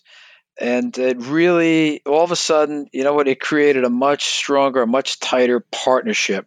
So instead of having this, head banging back and forth, who did what, it was all of a sudden you became partners. And we would sit there and go down the scorecard and say, all right, listen, this is what went right, and this is what didn't go right, and this is what we screwed up, and this is what we think, you could help us and you could help yourselves if you did a better job with this. And it was just absolutely fantastic. It really changed the whole relationship. Interesting. Right, because now you're creating an environment where you're partners to say, okay, you don't like the paperwork bouncing. We certainly don't like bouncing the paperwork to you. So here's the NIGO rate. Let's figure out together how we're going to get this number down. And now what you'll see with technology is that technology will help with the NIGO rates, because a lot of we started this and everything was on paper. Well, now things are going, you have more electronic forms and applications out there. And so as these forms get better and better, they'll self-correct. So if you forget to put a social security number on an application, well, that should kick out. You should never be able to send that to a custodian. And then you want to even get it to the point where if you put an incorrect social security number on there, how do we find that out up front before that gets to the custodian? That might be a bit tough, but how do you look at all these different things so that the operations, that you eliminate the NIGOs, and then everybody's operations run more smoothly, and then the custodians, right? The costs are reduced to the custodians, and as they continue to grow their businesses and reduce their costs, then they're potentially able to reduce the cost back to the clients of the advisor. Right. At some point, if your cost to delivery ratio gets down to 15 bips, 13 bips, 12, 10, 9, 8, right? You just divide operating expenses of the custody platform into total assets. The lower that number goes, the good news is the bigger your gross profit margins. The bad news is you can't keep big profit margins forever because other people come and compete with you for them. So at some point you get room to cut your prices and maintain your margins. And that's just, I think, part of the natural evolution of technology drives costs lower for providers, and lower costs for providers eventually get passed through as lower costs for consumers. Because if you don't cut your costs if you don't cut your end pricing for consumers as your costs come down, someone else is just going to come and eat your lunch and do it for you. That's right. And if you look at And just look at the business. When I got into the business, I actually got in 1986. I started for Waterhouse Securities, and our average commission back then was probably $60, $70, and that was an incredible bargain compared to what the full commission brokers were charging at the time. We used to advertise, how to save 70% off your stock commissions. And in some cases, the savings were 90%. I mean, there was an incredible savings, yet the average commission was still in the 60 to 70 plus dollar range. You look today, I mean, we all know what the custodians are charging today. I mean, it's under $10, well under $10. And it's all because everybody's not just, you've gotten scale, but you've gotten scale by leveraging technologies, developing and leveraging better technologies and creating better processes in your back offices. So classically, we still think of these as financial services businesses, financial services firms. So is there some point where we just have to start reclassifying either brokerage firms or at least the RIA custody side of firms to say, like, these aren't financial services firms anymore, these are tech companies? Well, I mean, like, do you cross that divide? I mean, there have been different times and periods where I've seen, companies refer to themselves as technology companies, but I've heard of, brokers referring to themselves as marketing companies. And listen, at the end of the day, technology plays a huge role in everything that we do, right? I don't consider myself to be a technologist, but hey, listen, what we're doing today and the means that you're recording this, I mean, that's pretty cool technology, right? I'm not a technologist. That doesn't make me a technologist, but I use technology every day. I spend a lot of time on my iPhone, probably more time than I should spend on my iPhone. I manage, money on my iPhone. I mean, it's incredible the technology that we have today. It doesn't make us technologists. I think, and I don't view the custodians, personally, I don't view the custodians. I don't even view online brokers as technology companies. Yet, technology plays an incredible role in everything that they do. I mean, it's absolutely critical to everything that they do and the services that they provide their underlying clients, whether it's retail or on the advisor side. But there's also a lot of marketing that they do. I don't say they're just marketing companies, but they spend a lot of money, hundreds of millions of dollars in some cases on marketing. But it's just a part of what they do. At their core, they're still brokerage firms, and they are providing a means to an end. Advisors need to are giving their investors need to accumulate wealth and build wealth for their future and their retirement and other things. Advisors are helping them to do that and guiding them and advising them, and they need a way to get that done, and that's through brokerage firms that execute those transactions and safeguard their assets. So as you look back at observing the industry over the past several decades now, what surprised you the most in how advisors build their businesses and what they do?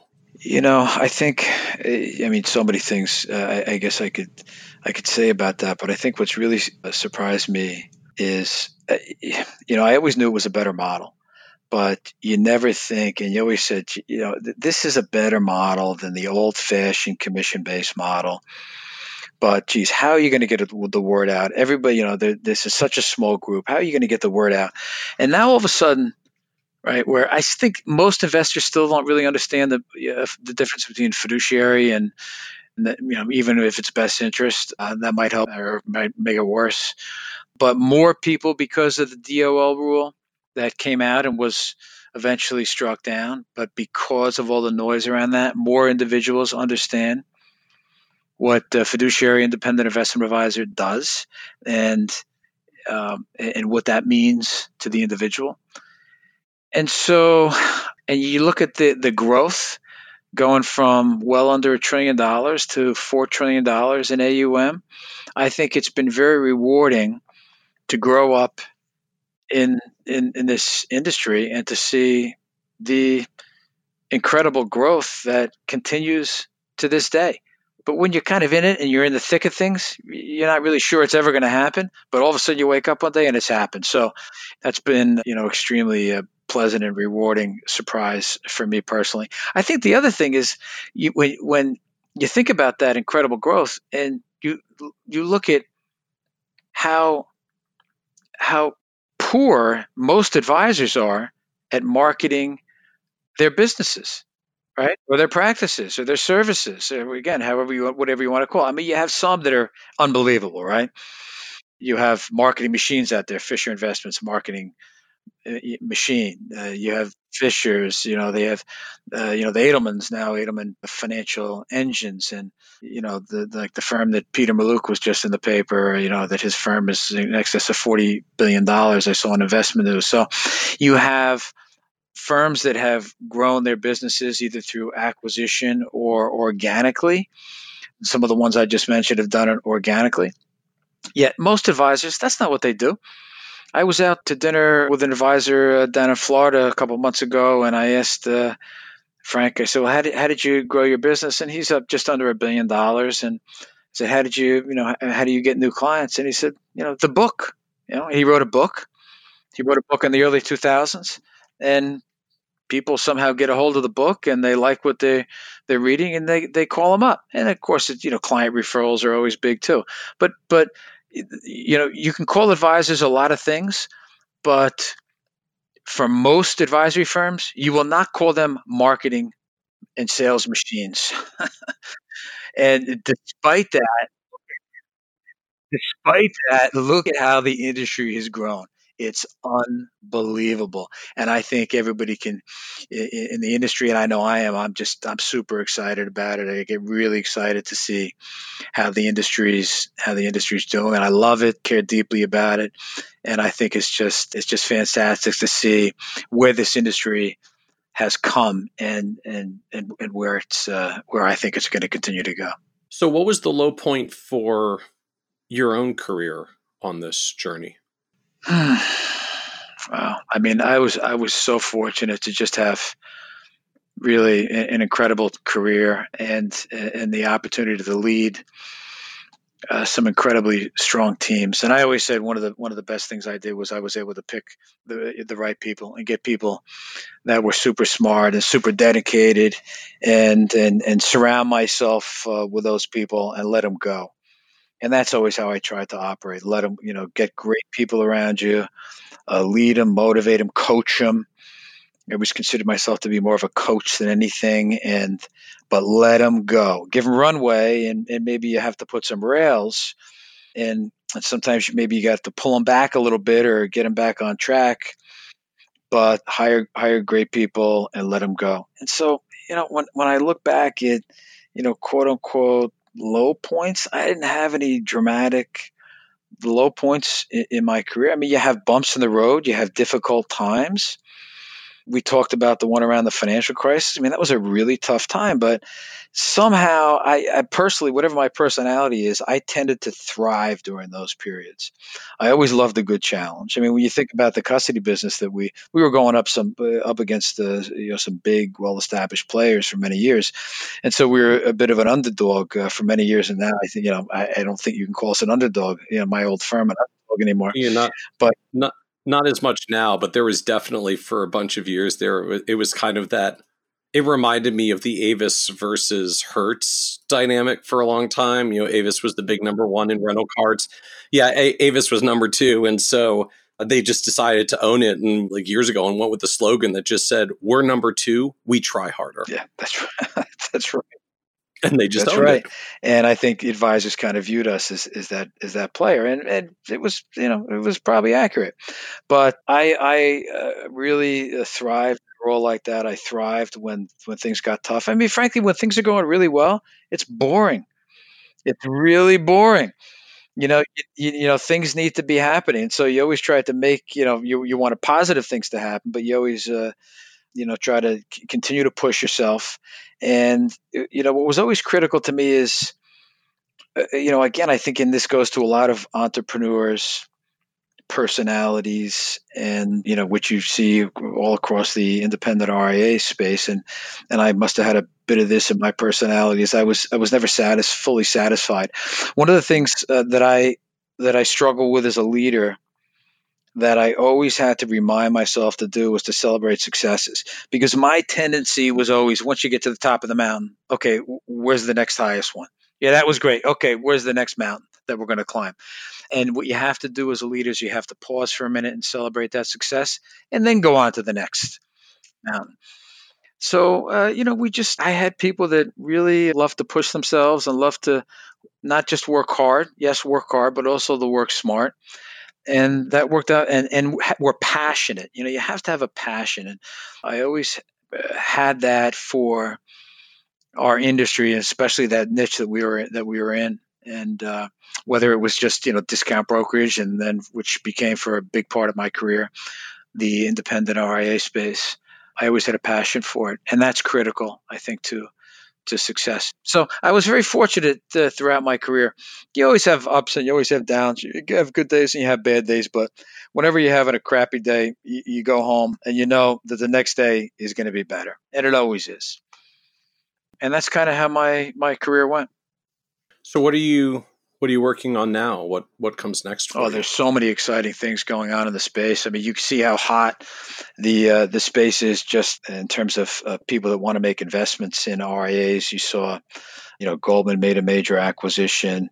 There are other players that are rumored to be out there for sale, but the private equity space is all over the RIA industry, and it's interesting. It's a little scary because you wonder if it hasn't gotten a little too frothy. And I think in many cases it has. I mean, the businesses are doing great, but the market is high, and it just takes one pullback, and then fees, of course, tied to the market, and then maybe valuations come back a little bit. So I think some of the players are nervous, yet the investors are really interested in this space. They've gained an appreciation for it, and as they should, because it's these businesses are generally great businesses. If you have a market pullback, well, yeah, you might have a pullback in your revenues, but it's not going to be the end of the world. And we all know that the market zigs and zags over many years, but the long-term trend line is headed in the right direction, and that's up. And so I think while you do worry that it's getting a little too frothy, I think the excitement around this business is warranted, and I think it's probably a long time coming. So I'm doing a work with some private equity firms that have asked for my help in some areas. In terms of just consulting with them and helping them try and understand the space. Consultant, helping them understand the space, but also I've worked with a couple that have looked at some specific deals as well, and to help them understand the deal. So when the private equity firms are sitting across the table from an advisory team and they're listening to their pitch, they right. they really have, and they don't know how to assess is this real. They look over to me, or they huddle with me afterwards and say, "Okay, Tom, here's my list of questions for you." And I can basically give them the nod that what that guy said is right, or well, I would take a look at it a little bit differently. And so they know I know the space really well, and so they tap into me for my expertise there. I also joined 2 boards, so I thought I would join more boards after I left TDA, but I quickly decided that I don't want to get it over my head on boards and meetings overlap and all that. So I joined 2. I've got a couple other on deck possibilities over the coming months, and I was extremely picky about where I joined too. So the one I mentioned earlier, which matched my interest, I met with their team, and I thought they had an interesting angle as a fintech.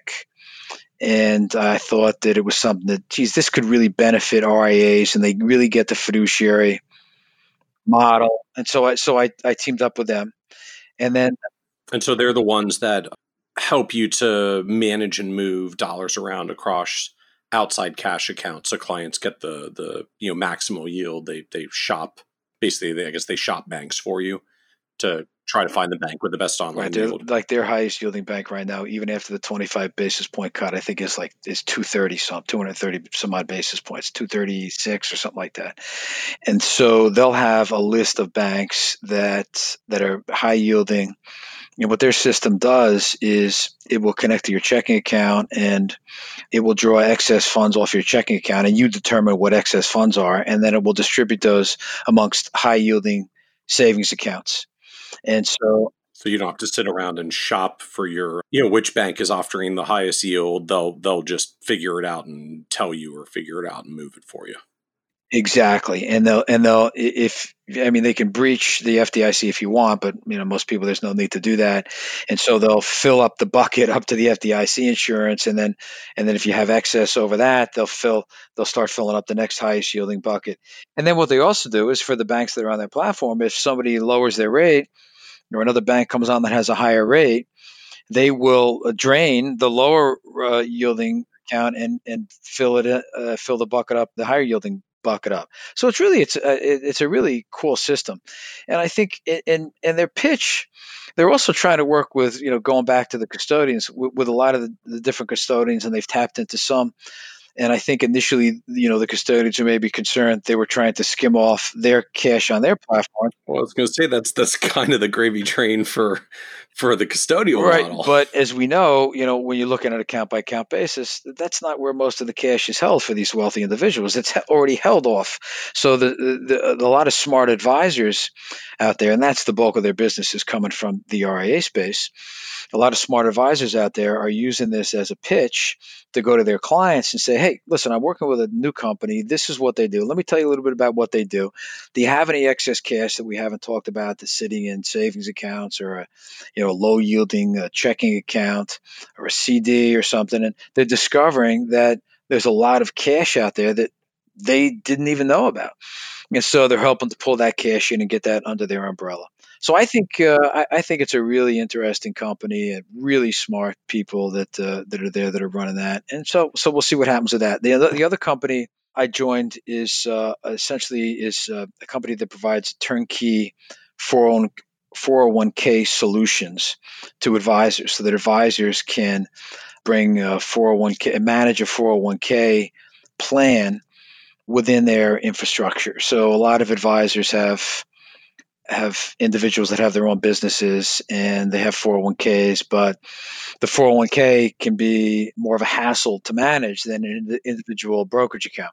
Well, this company called PCS Retirement out of Philadelphia, they have a turnkey system essentially that allows advisors to manage in an efficient and effective way 401ks, and to expand their businesses through that, or practices through that particular channel.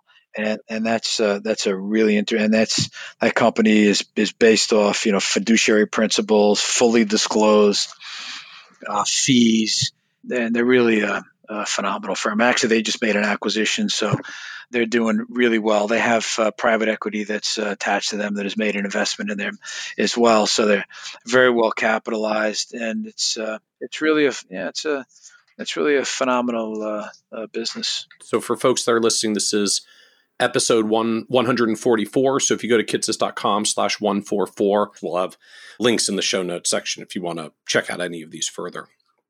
So Tom, as we wrap up, this is a podcast about success. And one of the themes that always comes up is just the word success means different things to different people.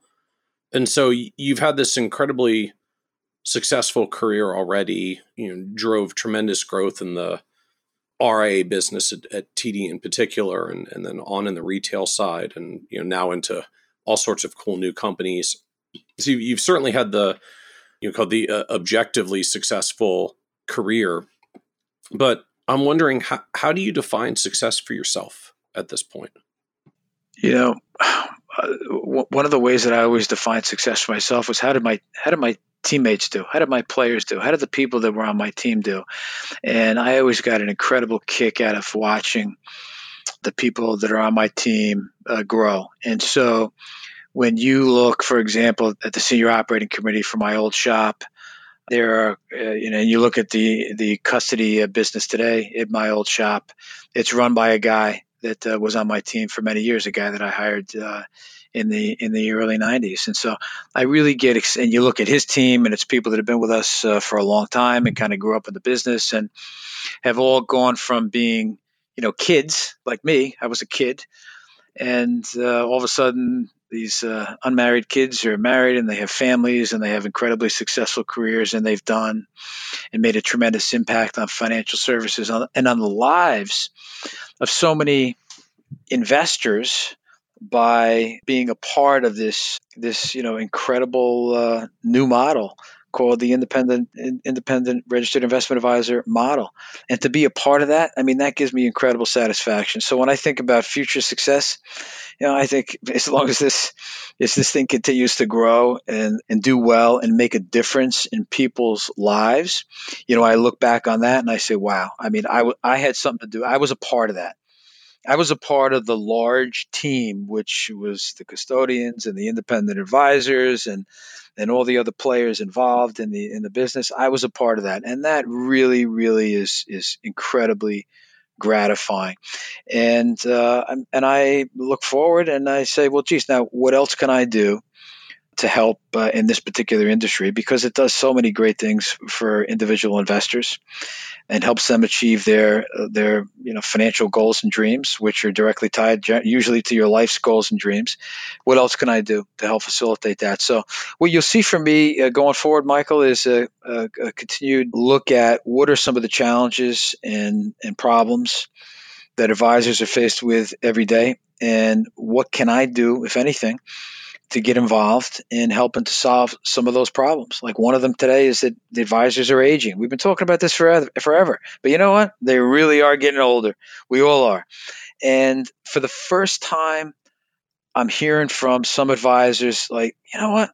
I'm actually starting to get tired. And I talk to some of the advisors that have sold their businesses, and I say, so what are you going to do now? I said, I'm not going to do anything. I said, you don't want to get back in it? When does your non-compete end? No, Tom. I'm done. So for the first time, I'm starting to hear that. And that's an issue for the advisory industry. And I think the answer shouldn't just be, to sell to the person that comes along with the biggest check. And that's not the way advisors think either. Advisors care deeply about their clients. They're friends with many of their clients.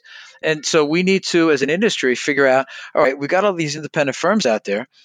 What are we going to do to help facilitate the transition to the next generation? And that may mean different things to different firms. In some cases, it may mean selling it to another advisor that they trust will take great care of their clients. In some cases, it may mean selling it to internal people. It depends. But so what I'm looking at now is how can I get further involved in that and helping to facilitate that, to transfer all these wonderful clients to the next generation of advisors. Oh, very cool. Well, we'll look forward to seeing whatever the news headline ends up being of wherever you go next to figure out how to do that. All right. Thanks, Michael. I really appreciate it. I enjoyed this conversation. All the best to you. Likewise. Thank you, Tom, for joining us on the Financial Advisor Success Podcast. Want even more ideas, tools, and resources on how to break through to the next level of success as a financial advisor? Check out the leading financial planning industry blog, Nerd's Eye View, at www.kitces.com, where Michael covers the latest practice management trends and financial planning strategies. And by joining the members section, you can earn IMCA and CFP continuing education credits, along with exclusive member content. Get it all now at www.kitces.com.